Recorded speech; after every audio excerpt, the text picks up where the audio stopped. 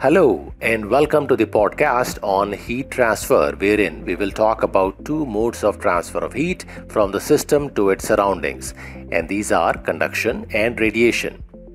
In conduction, heat is transferred through microscopic collisions of particles, that is, atoms at higher temperature, meaning atoms with higher vibrational kinetic energy transferring energy to neighboring atoms which are at lower vibrational kinetic energy, or we can say lower temperature, through collisions.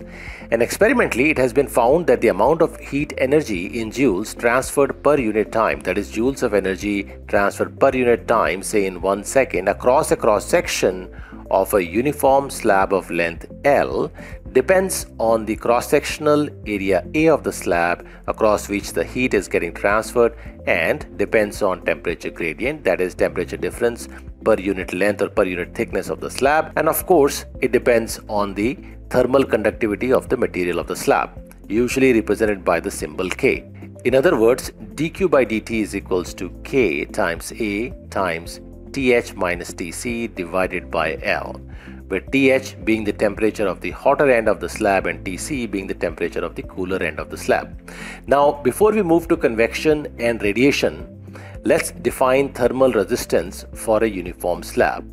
So for a uniform slab of thermal conductivity K and length L, the thermal resistance is defined simply as length L divided by thermal conductivity K. So obvious question is, why would we even bother with defining a new physical quantity, that is the thermal resistance? Well, to understand where it comes in handy, let's consider two uniform slabs of same cross-sectional area A joined along the length, or we can say connected in series, between the hot surface of temperature Th and cold surface of temperature Tc. Then what will be the rate of heat transfer across the cross-section or between the two surfaces? Well, first of all, let's recognize that under steady-state conditions, the rate of heat transfer will be same across the two slabs. Else, the temperature at different points in the slab cannot be in steady state. If this sounded tricky, it is not really. Just give it a few minutes and you will get it.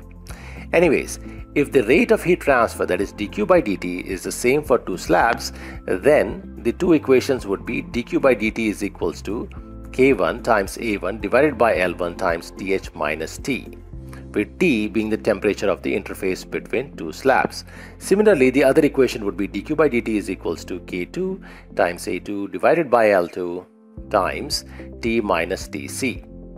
Here we have two unknowns, rate of heat transfer, that is dQ by dt, and temperature of the interface T.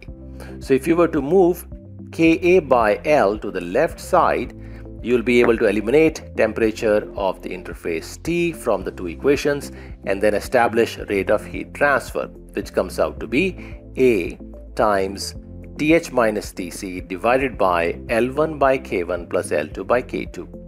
And if you were to define L by K as the thermal resistance R, then the expression for heat transfer for two uniform slabs of the same cross section and joined in series would simply be A times Th minus Tc divided by R1 plus R2. Anyway, also try working out the scenario wherein you have three slabs A, B and C with A and B of the same length in parallel with each other and both of them in series with slab C. Here the important thing to point out is that the temperature across any cross section along the length has to be uniform or same throughout, else there will be heat transfer along the cross section till the temperature becomes uniform across it. If the scenario sounded confusing, reach out to us through our Telegram channel or our Hub and Pulse modules. Moving on, let's now talk about heat transfer through radiations, with the word radiation implying energy transfer via emission or absorption of electromagnetic radiations.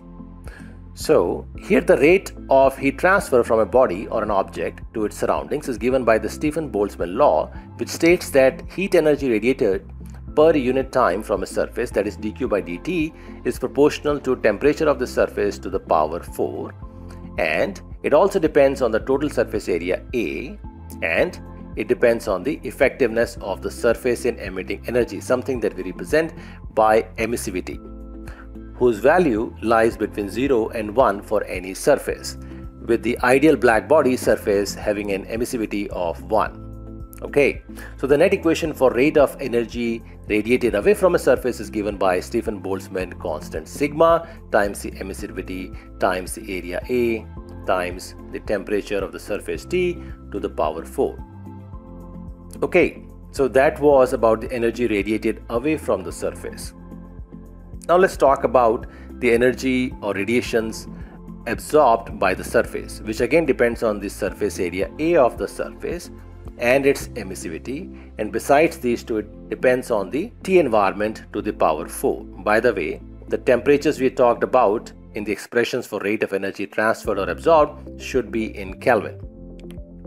So what would be the net rate of heat transfer from the surface? Well, it will simply be rate of energy emitted or radiated away minus the rate of heat absorbed. By the way, this net rate of heat transfer will lead to reduction in the temperature of the object, with the rate of temperature drop at any given point in time being inversely proportional to heat capacity of the object, and of course directly proportional to T to the power 4 minus T environment to the power 4, or T surroundings to the power 4, and to surface area and the emissivity of the surface.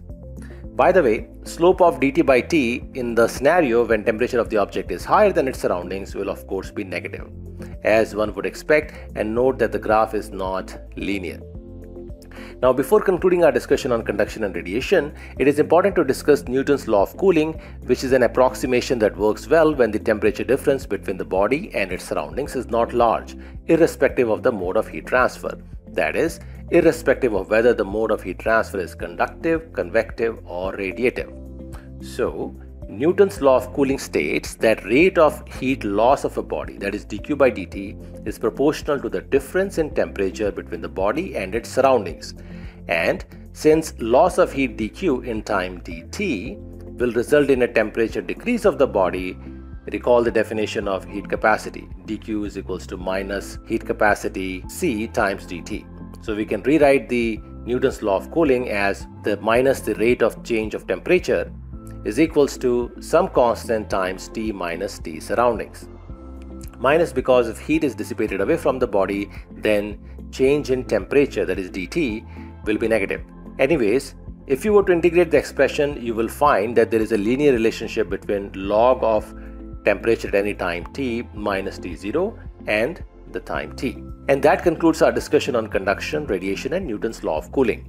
And before we wrap it up, note that in conduction we assumed steady state conditions, meaning the temperature everywhere in the slabs were not changing with time, which will happen when hot and cold reservoirs have large capacity. And with that, wish you the very best and see you in the next episode.